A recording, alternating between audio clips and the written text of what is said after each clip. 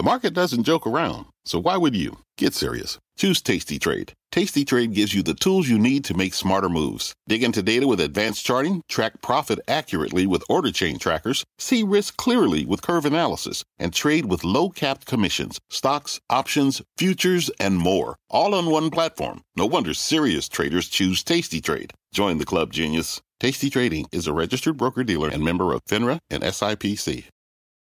You're listening to The Exchange. Here's today's show. Thank you, Scott. Hi, everybody. I'm Kelly Evans, and stocks are rallying to end the week, but off session highs when we were up 612 points. Right now, the Dow's up 455. That's nearly a 2% gain. Interesting is the NASDAQ is the laggard, only up by 2/3%, but it's the big winner for the week. As with all the averages, we are higher. The second straight positive week, and the third time in 4 weeks that has been the case, actually. Still, it's another rough session, she said, for oil, which is trading in the $18 range, hitting the lowest level since 2001 today. Now, there might be some technical reasons for this. We'll get into that a little bit later on. Maybe that split isn't quite as bad as it looks. Energy stocks are up today, along with the overall market. But let's get to Bob Bassani, who has more on all of this, along with the earnings that we've had today. Hi, Bob.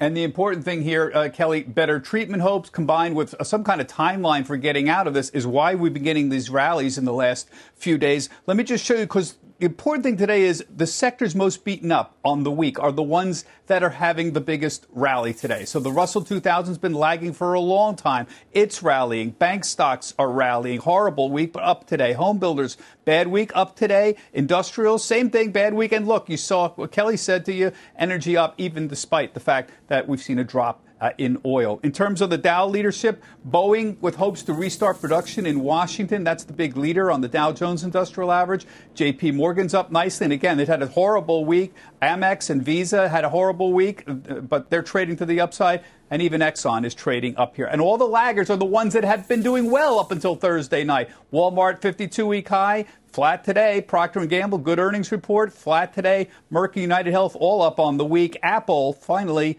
down. Of course, we got some downgrade there from Goldman Sachs. Kelly? You know, speaking of earnings, Bob, this whole discussion about whether companies should be even issuing guidance is reignited because so many have withdrawn it or declined to provide it altogether. What do you think? Does this become the moment that it goes away?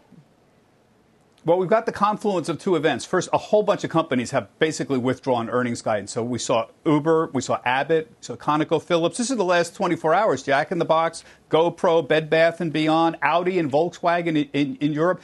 There have been calls, again, from people coming into on Wall Street saying, why don't we just kill earnings guidance altogether? This has been controversial for a number of years, but the basic arguments are simple. Number one, there's a focus on short-term thinking that increases the volatility of stocks. It doesn't help. That it's linked to lower earnings growth. And a lot of investors don't really want quarterly earnings guidance. They want guidance once a year. I am not so sure about all this, Kelly. I would point out that only 1 in 5 companies actually provide earnings guidance at all. And companies are still required to file quarterly reports with the SEC, even if they don't give any earnings guidance. So it's going to be there. The earnings commentary is still going to be there, whether we eliminate the guidance or not. And Wall Street, you can bet, Kelly, they're going to step into the vacuum. If there's no earnings guidance, analysts are going to step in, provide more information. And, of course, that just means the little guy gets a little less access to what's really going on. So I'm not sure that this necessarily solves things, but it's definitely come back as an issue. Back to you. No, that's an interesting point, that it would help, that it might hurt us as well at this point. Bob, we appreciate it. Thanks. Bob Pisani. Okay. Stocks are pulling back from their session highs right now as investors rethink the strength of the economic recovery we might see. Charlie Munger, the vice chair of Berkshire Hathaway, today saying this downturn will cause them to, quote, shutter some businesses and that a few smaller ones of theirs won't reopen when this is over. Those remarks to the Wall Street Journal. Joining me now are Nancy Tangler, the chief investment officer at Laffer Tangler Investments, and Bob Pavlik, chief investment strategist at Slate Stone Wealth. It's great to see you both. And Nancy, what do you think about how this recovery might shape up? Yeah, that's the million-dollar question, Kelly. You know, we had said at the end of March, about March 18th, 19th, and 20th, we wrote to our clients, we were on the air saying, hey, we think we found a bottom, which is not to say stocks couldn't go lower, but we were really bumping along. And now this rally has been so violent to the upside so quickly, just like the downturn was. that may be the offset. It may be the right thing. But I think as we move forward, it's still difficult to tell whether or not this is going to be a V-shaped recovery or a U-shape or a swoosh, whatever you want to call it. And so last night when you saw the president make the announcement about unrolling the phase 1, phase 2, phase 3 get back to work programs, the futures were up over 900 points. And we've settled back down. So I think there's a lot of noise in the short term, the computer program traders, the movements in and out of ETFs. It's difficult to say that the market's forecasting a strong recovery because some of these moves just don't make sense. Right. And Bob, that's the big debate. Is the rebound telling us that the recovery will be better than we think? Or is the stock market fooled? And we have other signals for the bond market and elsewhere that paint a more sobering picture. Here's what Brian Reynolds said today. He's focusing, as so many investors are, on balance sheets right now and thinks all of this borrowing to get through this crisis is going to cause a pretty bad hangover. He says the massive growth in debt and transformation of balance sheets will change the focus of companies to debt buybacks in coming years. This will make for a less intense equity bull market than the last three. Bob, would you agree? I think it even goes further than that. I think if you start to think out how this is going to impact towns and cities and governments around the world, because we're going to have to be paying for these various programs for a very long time. So social programs are going to be impacted. After school programs are going to be impacted. Food stamps even. This is not going to be something that goes away anytime soon. But what the market is telling you is that it's looking out a year from now. In a year from now, economic conditions are going to be better than they are right at this moment. And I think that's what you have to focus on as a long-term investor. The market gives you opportunities. You have to be opportunistic and step into companies that are quality companies, solid balance sheets, market leaders who have real defense positions around their products. And I think as a long-term investor, that's what you want to focus on. You don't necessarily want to try to shoot for the moon with these COVID-19 type of plays, but look for quality companies. And I think that's how you populate your portfolio going forward. Nancy, who comes up in your kind of like investment list right now? Well, we still like technology. I feel like a little bit like a broken record, Kelly, but I think coming out of this, in addition, you're going to be in a good position with many of the tech names we own. So we have been adding to Microsoft and some of the names I've mentioned before, Palo Alto Networks, Splunk for cybersecurity, Salesforce. We're actually taking a look at Workday, which has sold off quite dramatically, to see if we want to add that to our portfolio. And then we're barbelling that with a group we were already invested in and overweight in, which is healthcare. But we have added a little bit to some of those names. I thought the Johnson & Johnson dividend increase was very optimistic and good for stocks. So we're continuing to add there, and then also in the consumer discretionary space. Because I agree with Bob. I think, eventually we'll get there. I just think this rally has moved too quickly, and I wouldn't be chasing it. I'd be waiting for some of these stocks to come back to you as a buyer. Chipotle was one we bought on March 20th. It was I think it was at $555, and now the stock's at $800. Wow. I mean, I can't justify that in my head. It's a 50% move. Right. So, Bob, you also are going company by company, looking at Qualcomm, Eli Lilly, United Health, Home Depot, and we've heard, the case is made for those stocks. But let me just leave it on this question about whether you have to be a stock picker, essentially, in this environment. If we're talking about debt overhang, the companies doing better are the ones with cleaner balance sheets and so forth. Maybe you can buy the whole S&P, but certainly if you're trying to buy sectors, this would seem like an awfully hard time to do so. It is. It's very difficult to even buy index ETFs or mutual funds because you're taking the bad with the good, and that's not what you want to do. You want to focus on companies who are going to have demand for their products as we come out of all this. A year from now, not all companies are going to have the same kind of demand for either the products or services. And so I think if that's what you focus on, that's where you're going to be able to find companies. So it's more bottom up rather than top down right now. Yeah. No, makes sense to me. Bob Pavlik, Nancy Tangler, thank you both. Good to see you. Thank you. We appreciate it. Let's look at shares of Gilead now, which are up about 8%, a little off the highs on reports that its experimental drug remdesivir is seeing clinical trial success in treating COVID-19. Meg Terrell is here with the very latest. Meg, this is the story of the day. It sure is, Kelly, and we have to take it with a little bit of a grain of salt because it's not actual clinical trial results. It is a peek from one hospital involved in a clinical trial of Gilead's drug remdesivir. This was reported by Stat News last night. They obtained a video communication from the University of Chicago, which is running this trial, essentially saying they saw rapid recoveries in fever and respiratory symptoms in the patients that they enrolled in their study. They said only 2 patients included in those 125 they were including in the trial passed away. Now, we are going to have to wait for the real clinical trial results to come out to draw any conclusions. We should see Gilead's trial read out in late April and an NIH placebo-controlled trial in late May, and that will really be the gold standard. So there is some controversy over how to interpret this news on Wall Street. From Citi, they're calling it a ray of hope. JP Morgan calling it directionally positive. Leerink reminds us it is only anecdotal right now, and Baird saying the exuberance is out of control. Now, Gilead also issuing a statement on this saying, quote, the totality of the data need to be analyzed in order to draw any conclusions from the trial. Anecdotal reports, while encouraging, do not provide the statistical power necessary to determine the safety and efficacy profile of remdesivir. So, Kelly, obviously there's a lot of hope that this is going to be an effective drug, but we do need to wait for the clinical trial results to really know. Back over to you. That's a good point. Grain of salt. Meg, thanks. Meg Terrell there. Our next guest just reiterated his buy rating on Gilead, but noted we could see a pullback in the stock after today's bump. Let's welcome in Michael Yee. He's the equity analyst covering the biotech sector for Jefferies. Michael, great to see you. So skepticism or just valuation concerns? No, I think what Meg was alluding to is right. I think that in the biotech community, there seems to be a bit of overexuberance and a lot of enthusiasm for this. But at the end of the day, this was just a piece of the data set.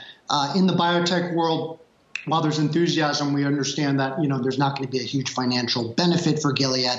And so that also probably tames some of the excitement. I think the stock probably pulls back just a little bit because this is probably overdone and maybe expectations are a little bit high going into this data coming up. So you're saying even in the best case scenario for this drug, you don't think Gilead's going to make a lot of money from it?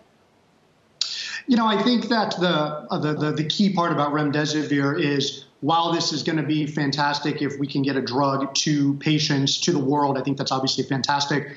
I think that Gilead has been pretty clear that they don't plan to make billions and billions of dollars off of this. It's more really about, from a stock picking perspective, what I've been talking about before, that both Gilead and the pharmaceutical industry could benefit both from a reminder about the innovation and the importance of what we're doing, and also that, of course, drug pricing legislation probably isn't coming anytime soon.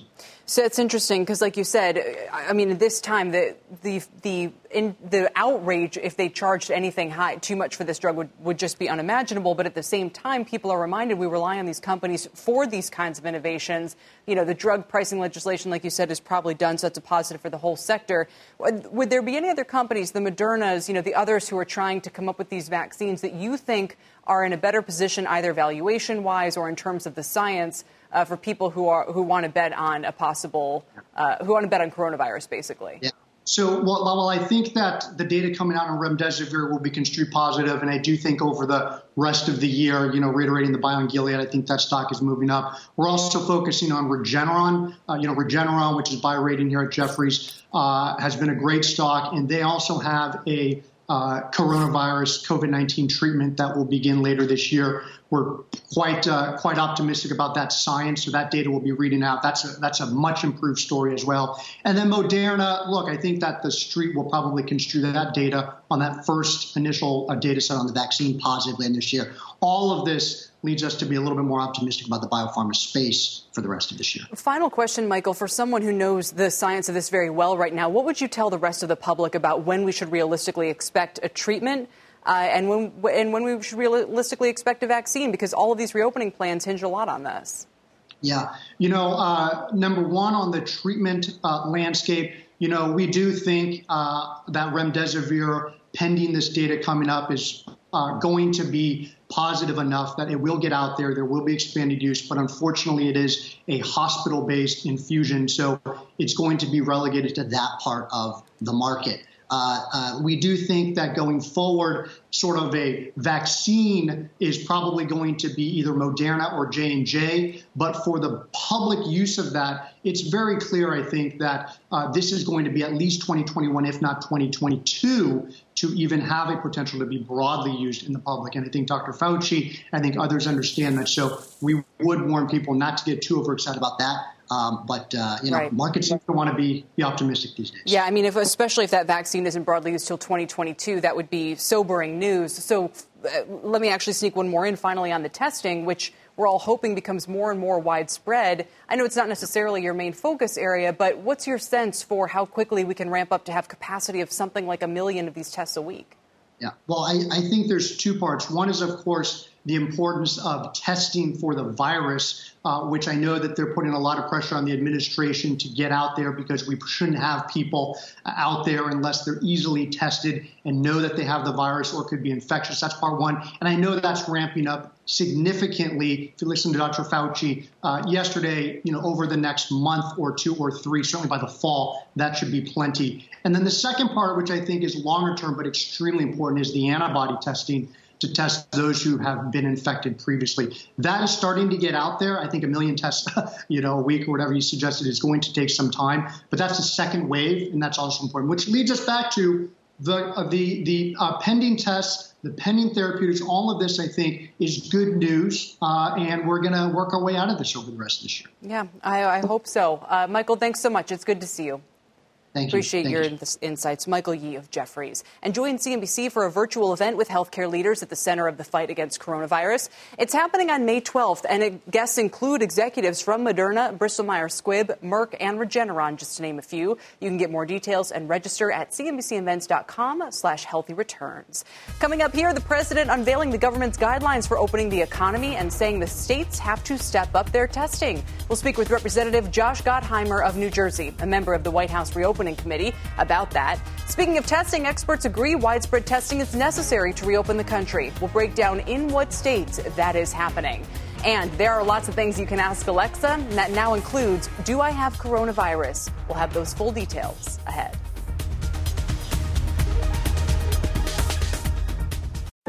What's on the horizon for financial markets?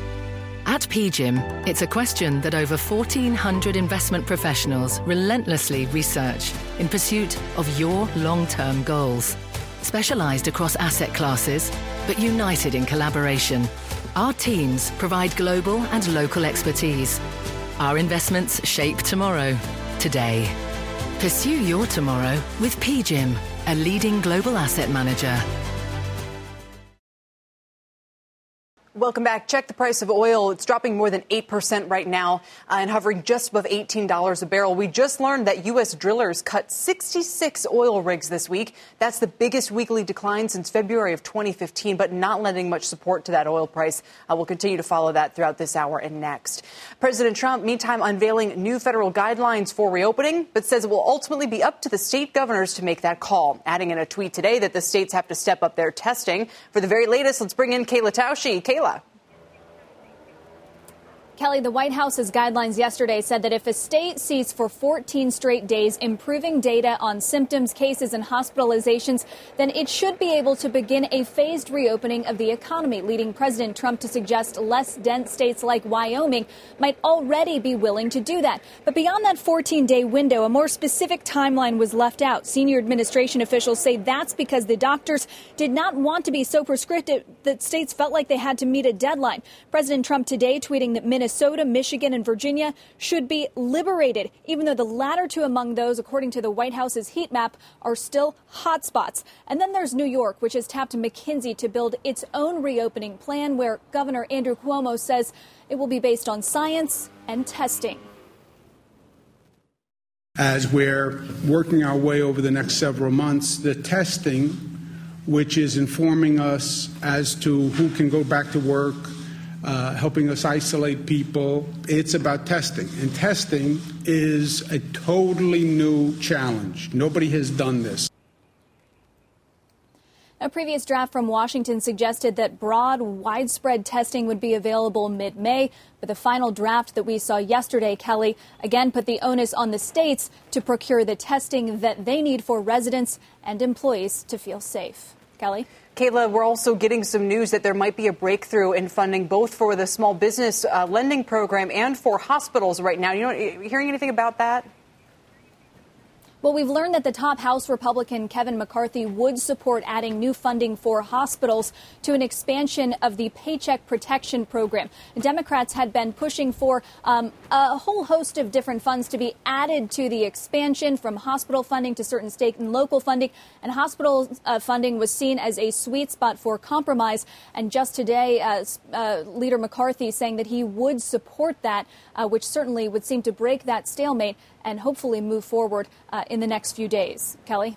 Curious about that timing. So if it's Friday now, and even with this breakthrough, how quickly do you think we could get that funding reapproved? Well, yesterday, House Speaker Nancy Pelosi said that she expected something to be done by the end of the month. Of course, both chambers are limited in what they can do without being able to hold full-scale sessions. We'll see whether there is unanimous support for a $250 billion small business expansion plus a hospital expansion, TBD, but we're thinking it would be in the $150 to $200 billion range. If there's not unanimous support, then we'll see what type of format they're able to take up that type of proposal to actually get it passed. All right, so maybe it will still take some time. Kayla, thanks. Really appreciate it. Kayla Tausche in Washington. The president delegating that reopening call to the states while pressing them to do more testing. But how much more can they realistically do on their own right now? Joining me is Representative Josh Gottheimer of New Jersey, who is also a member of the White House Task Force, Opening Up America Again congressional group. Congressman, it's good to see you. Welcome back. And I guess let's just begin with New Jersey, which is one of the hardest hit states. Why isn't there more testing, and how quickly should we, is May 15th potentially the date to start reopening? I mean, it's very frustrating, and especially, our caseload is significant, as you know, and more than 4,000 new cases yesterday. In my district alone, we have more than 17,000 cases, and more than 700 people have lost their lives. It's devastating here, and testing is essential. We've made this point over and over, just trying to ramp that up. And, you're seeing problems nationwide on this, and it's very difficult. And as focused I am is reopening our state and reopening the country. For us, it's hard. It's really challenging without those tests in place. I understand the decision to make it a governor's call about whether to reopen their economies because they're all so different. But when it comes to testing, is that going to end up pitting states against each other for supplies? Well, we have to make sure that doesn't happen. I think that's really a federal charge, the testing and making sure that gets out there. It's why so many of us have been pushing hard on it, working with, of course, so many businesses and life science companies like right in my backyard that's working on testing, and so many are. We have to work together. I think we're best when we work together on that front, and I'm going to keep pushing for that. Each state is different, and, we need to reopen the country, and we have to have a very clear plan. In fact, I've been working on a bipartisan plan as co-chair of the Problem Solvers Caucus with my colleagues on getting back to business and what that checklist looks like. At the top of that checklist is testing. Right. But again, I hear you saying that there's coordination, but it sounds like the president is pushing the states themselves to kind of come up with this supply. Let me ask you about whether people want to go ahead. I think that's a tough thing to put on the states. I think that has to be coordinated. It's one thing if we're making decisions about looking at our caseloads and making sure our people are taken care of in our nursing homes and our hospitals get what they need, and our first responders and our frontline healthcare workers. That's one piece, and I believe the states have to make those decisions when we're ready to open with our businesses. It's another thing to make sure that we're coordinating in our supply chain, right, in our protective gear, our face masks, and of course our tests. That's got to be a coordinated national effort, not pitting each other against each other like we did in the beginning with the face masks, right? It was every state fighting for the supply. That doesn't make any sense. Yeah, no, I take your point. Do people want to get back out there to work out in public, to restaurants again, or are they scared in a region that's as hard hit as yours?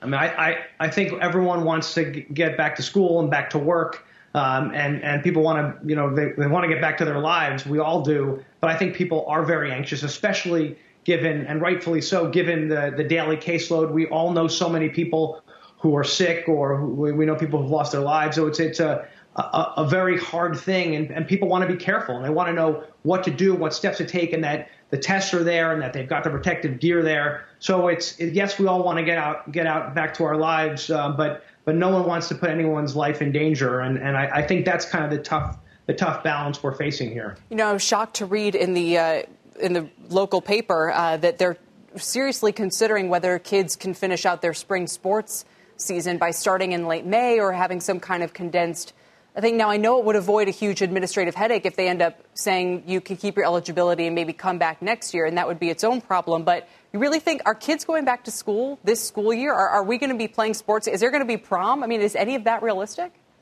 I'm still hoping, and I'm not willing to say we're not coming back. I think if you ask me today, we're going to get there. I'm optimistic because we've got to make sure that all the kids have a chance to go to prom and all the end of the year activities. B, all the kids want to play sports, and I think that's really important. But I think we're not going to do it and put anyone at risk. And I think I'm not ready to say we should give it up for the school year. Yesterday, you probably announced in New Jersey, we announced through the governor that it's going to be May 15th at the earliest. So that's my date that we're shooting for. And right now, I spent the morning doing long division with my kid. Would you send him back into school? Today? No. Ever this year? May 15th? Maybe. I mean, I think you really have to look at these things in 2-week periods of time. And that's how I'm looking at them. We don't know what we knew 2 weeks ago are different than today. And we're seeing the effect in different parts of the country and the curve flattening out. We're seeing that in New Jersey, the caseload, because people are doing a phenomenal job by staying at home and social distancing. We're really seeing that the curve flatten out. So, 2 weeks from now, it could look very different and we may feel more comfortable. But I think you're going to have precautions like kids having PPE, and the teachers having face mask, having masks on to protect themselves. And if we can clean well and sanitize well, and socially distance properly, there's a lot of things to consider. I know our schools are working on that right now, and so is the governor, and we're all talking to each other. But in the meantime, I still had a call very early this morning from Mayor about another nursing home with 30 plus people. It's awful. I mean, it's just awful. So, horrific. It really is. I'm sure you've read about it. It's just horrific. No, it really, it's a good reminder of what our priorities are as a society and how we're taking care of everybody. Governor or Representative, it's good to see you. Congressman, thanks so much. Congressman Josh Gottheimer of New Jersey, again, talking about the possible reopening plan. Coming up, Congress is deadlocked over additional funding for testing in its next aid bill. How much is needed? What's holding it up? And what are the odds of that deal coming through? We'll explore that. Plus, the PPP, the lending program for small businesses, has run dry. So what's next? We'll speak with the head of the NFIB about its plan for the survival of America's small businesses. Remember, you can always watch or listen to us live on the go on the CNBC app. The Exchange is back in 2 minutes.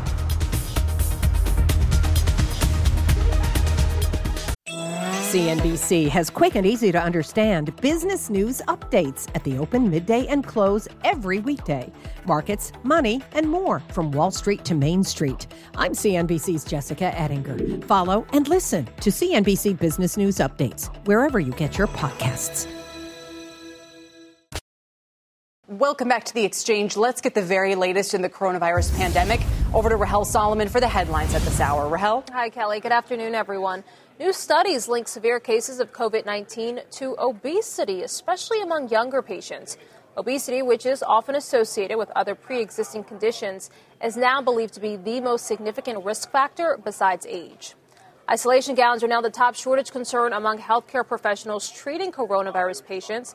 That's according to a new survey by Premier Inc. A ramp up in mask and respirator production appears to be limiting the necessary materials needed to produce the gowns. In Frankfort, Kentucky, protesters there took to the streets and cars outside the Capitol building to call for a reopening of that state's economy. And Major League Soccer is extending its suspension of the season until June 8th, with plans to now hold championship games in December. As always, for more coronavirus coverage, head to CNBC.com. Kelly, I'll send it back to you. All right, Rahel, thanks very much. Testing will be a crucial component to reopening the economy, but access to tests remains very uneven. Ilan Moy is here with a look at where things stand across the country. Ilan. You're right, Kelly. The debate over reopening the economy is coming down to a fight over who is responsible for that testing. Democrats pleading with the White House not to end the shutdown until there is widespread testing in place. House Speaker Nancy Pelosi issued this statement on the president's phased strategy. She said that testing is key to opening our country to resume our lives. The White House's vague and inconsistent document does nothing for the president's failure to listen to the scientists and produce national rapid testing. Now, today, White House economic advisor Larry Kudlow pushed back. He defended the president's outline and said that when he talks to businesses, he hears that testing is also about psychology. They saw it as a way to achieve confidence among folks who would go back to work or go shopping. And, I really understand that. Now, Congress has already allocated $38.4 billion for testing, treatment, and vaccines. But, Kelly, Democrats say another $30 billion is needed in order to implement a comprehensive national strategy. Back to you. Yep. And we just talked to the congressman about how some sort of coordination is probably needed to avoid pitting states against each other. Elon, thanks. Elon Moy. We appreciate it. Coming up, the doctor will see you now. The coronavirus crisis has made telehealth more important and more widely used than ever. We'll speak with the CEO of ZocDoc about the trends they are seeing. Plus, Morgan Stanley out with a dire new call on how bad unemployment will be next month. Their chief economist joins us ahead. Stay with The Exchange.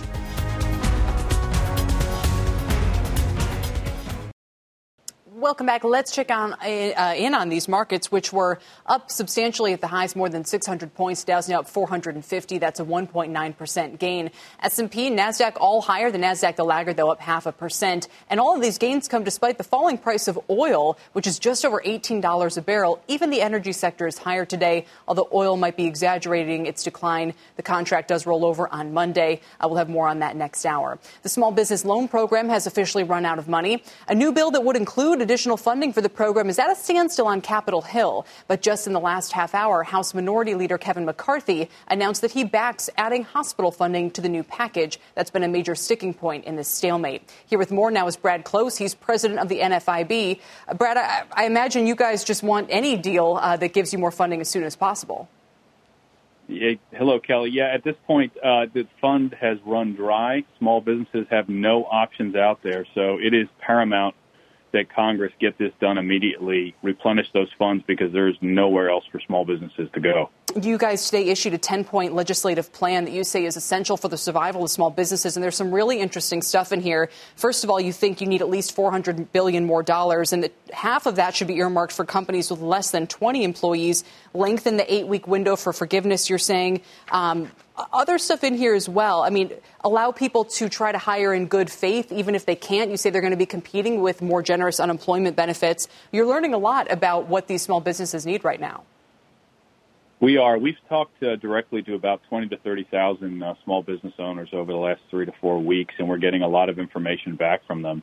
What we're finding with the loan program is that many of the smallest businesses, those under 20, are having a difficult time getting their paperwork processed, getting the loan application started through lenders. So we think it's imperative that not only does Congress appropriate another $400 billion for the program, but that they reserve $200 of that for the smallest business out there to make sure that they have the opportunity to apply and get help. You know, there was a lot of press about how some of the small businesses that applied for aid are financial companies, maybe some kinds of professional services firms that weren't as hard hit or in immediate need necessarily as the sort of Main Street small business we come to think about. That might be an asterisk if there's plenty more funding available. But if not, I imagine there's going to be a lot more blowback about who got the money and who didn't, right? Yeah, I think so. If you talk to small business owners, they are concerned that significantly larger businesses are getting a lot of this loan program. We want everybody to get help, but really the smallest businesses are the ones that need it right now. They don't have great banking relationships with large banks. Their relationships are going to be better with community banks.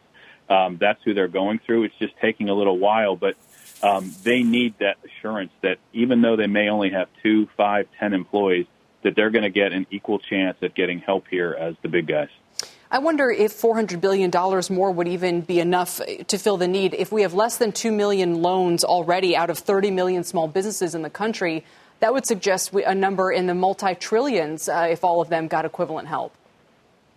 Yeah, it's a great point. The reason we are asking for 400 is because we thought the original request of another 250 would be out in another 2 weeks. I think Congress will have to take another look at this after they refund the program. Certainly the Fed's Main Street program could stand to be tweaked a little so it helps more smaller businesses. That would be another option that right now isn't really available to a lot of small businesses. So there are other things that can be done, but yeah, that $400 billion is not going to last forever. Am I reading this correctly that you want the loan rate increased from 1%? Well, we're concerned that a 1% loan rate right now will encourage some businesses who have easy credit access to the credit right now. It's a very inexpensive loan. We want to make sure that businesses that are taking that loan out really need it, that aren't just putting it away for a rainy day. That's not true across the board.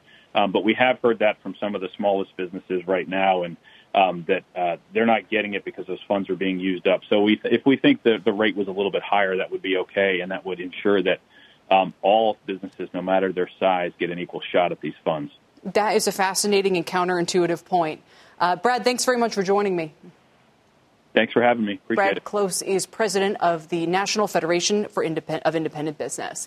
Coming up, more and more people are turning to technology for information and even for health treatment these days. We're going to have a closer look at what kind of health questions Alexa is getting and the privacy concerns that come with it. Then they are the nation's largest telehealth platform, and demand for virtual visits is skyrocketing. The CEO of ZocDoc joins us live with how his company is filling some of the healthcare gaps during the pandemic. The exchange continues after this.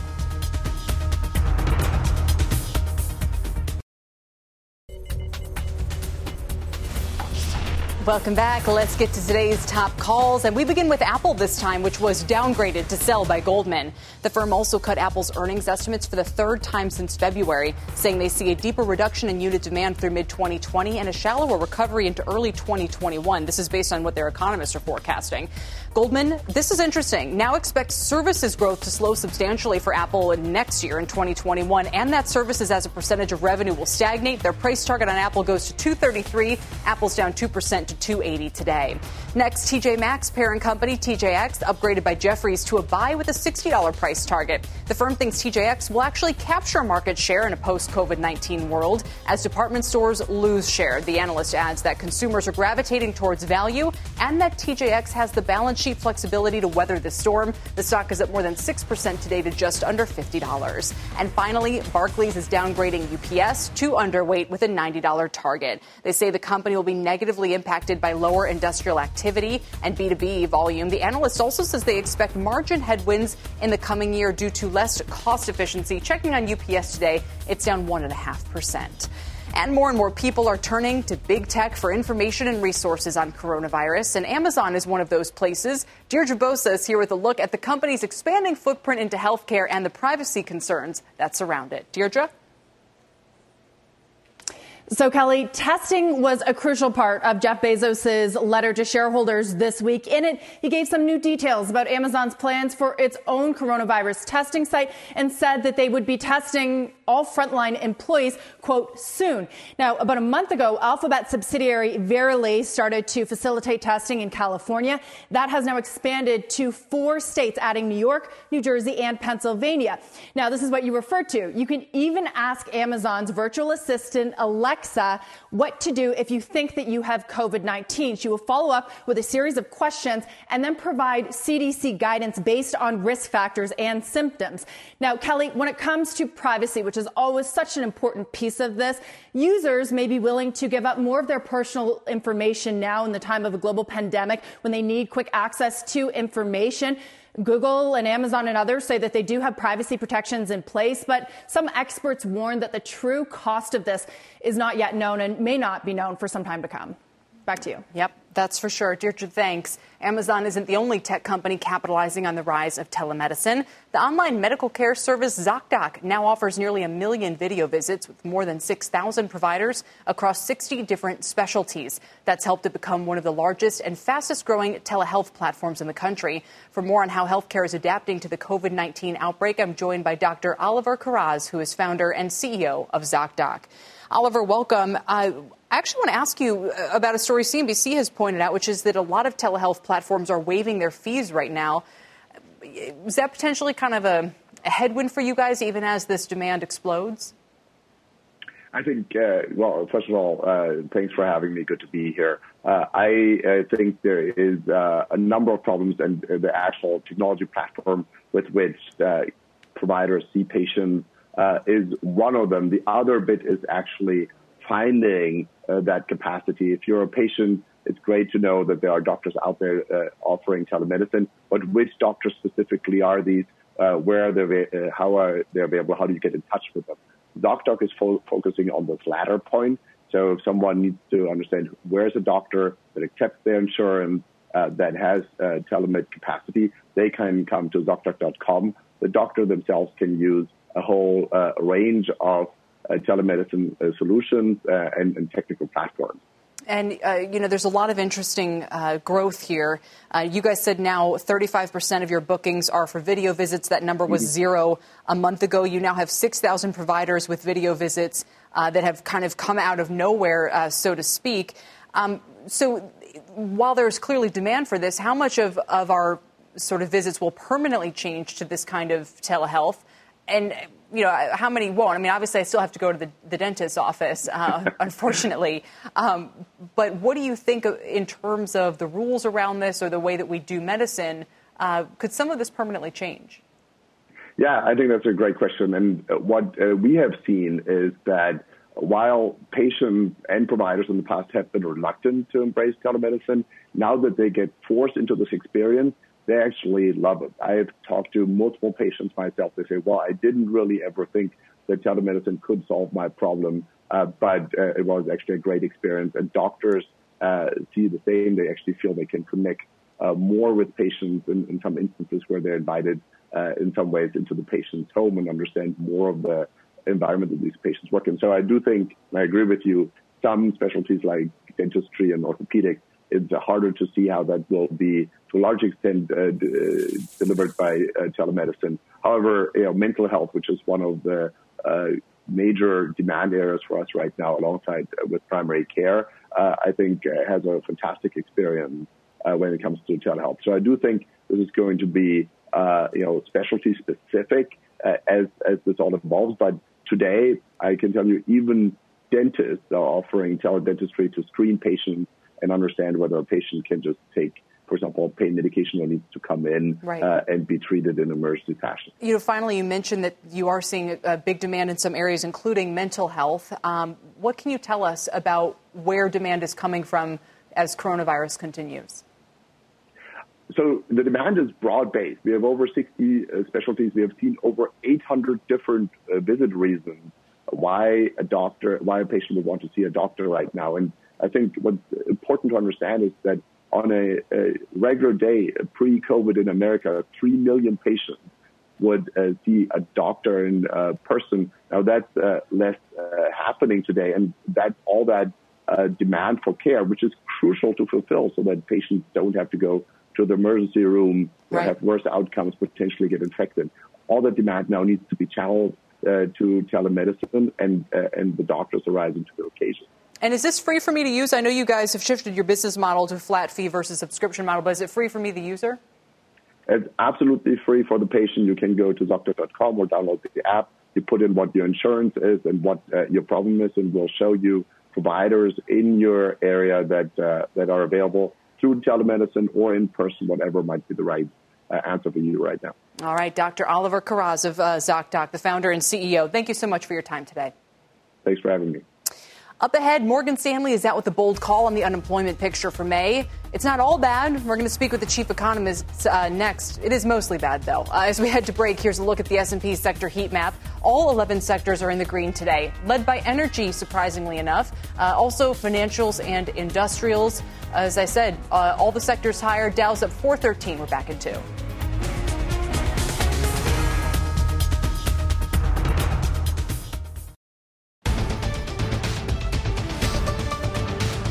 Welcome back to The Exchange. Some breaking news. Governor of Texas, Greg Abbott, saying schools in the state will remain closed for the rest of the academic year. That makes Texas the 28th state to order or recommend that schools stay closed. The comments coming amid his push to reopen the state's economy, and after we just spoke with New Jersey Congressman Josh Gottheimer, who was holding out some hope that that state might still return to school this year.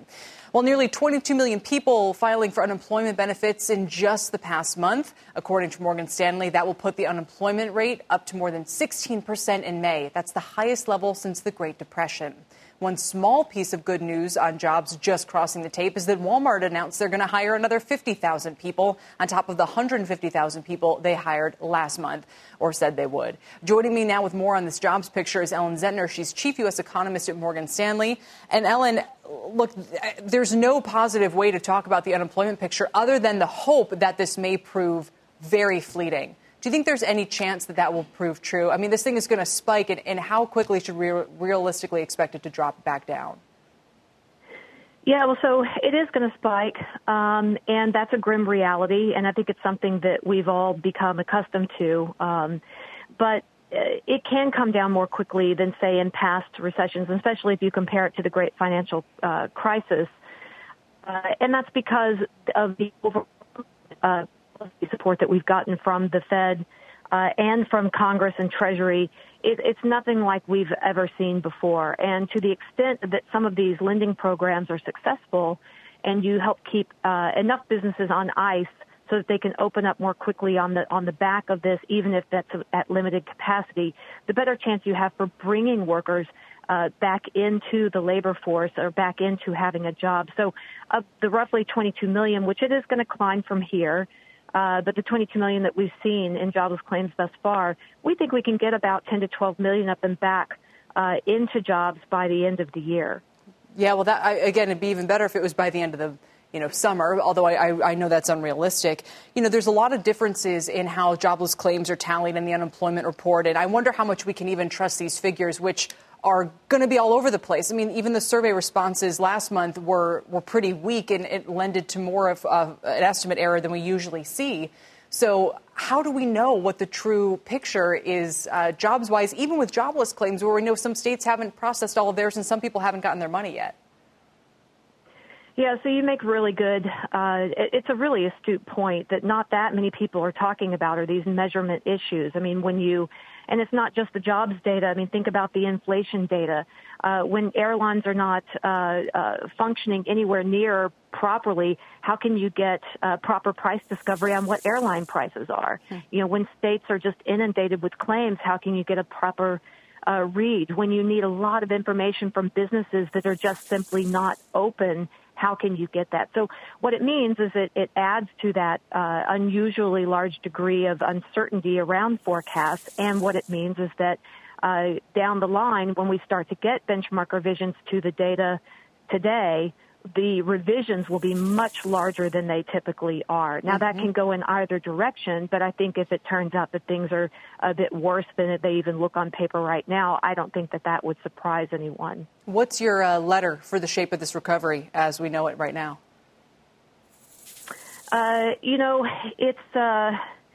Economists are quite literal. It's something that drives my husband crazy, I can tell you.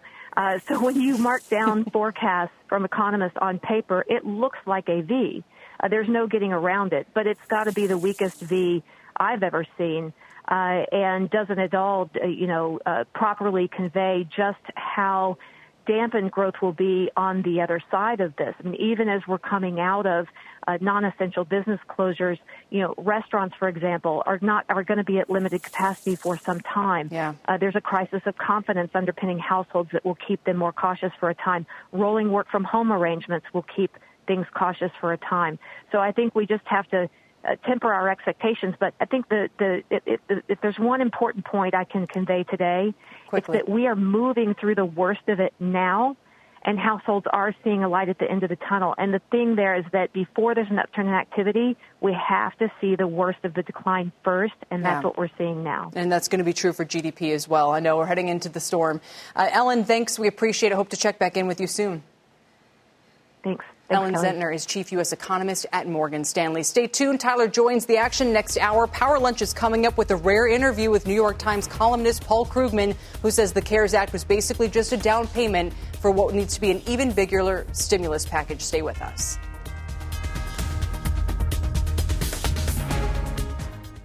You've been listening to The Exchange. Make sure you're subscribed to get each episode every day. Same time, same place. CNBC has quick and easy to understand business news updates at the open, midday, and close every weekday. Markets, money, and more from Wall Street to Main Street. I'm CNBC's Jessica Ettinger. Follow and listen to CNBC Business News Updates wherever you get your podcasts.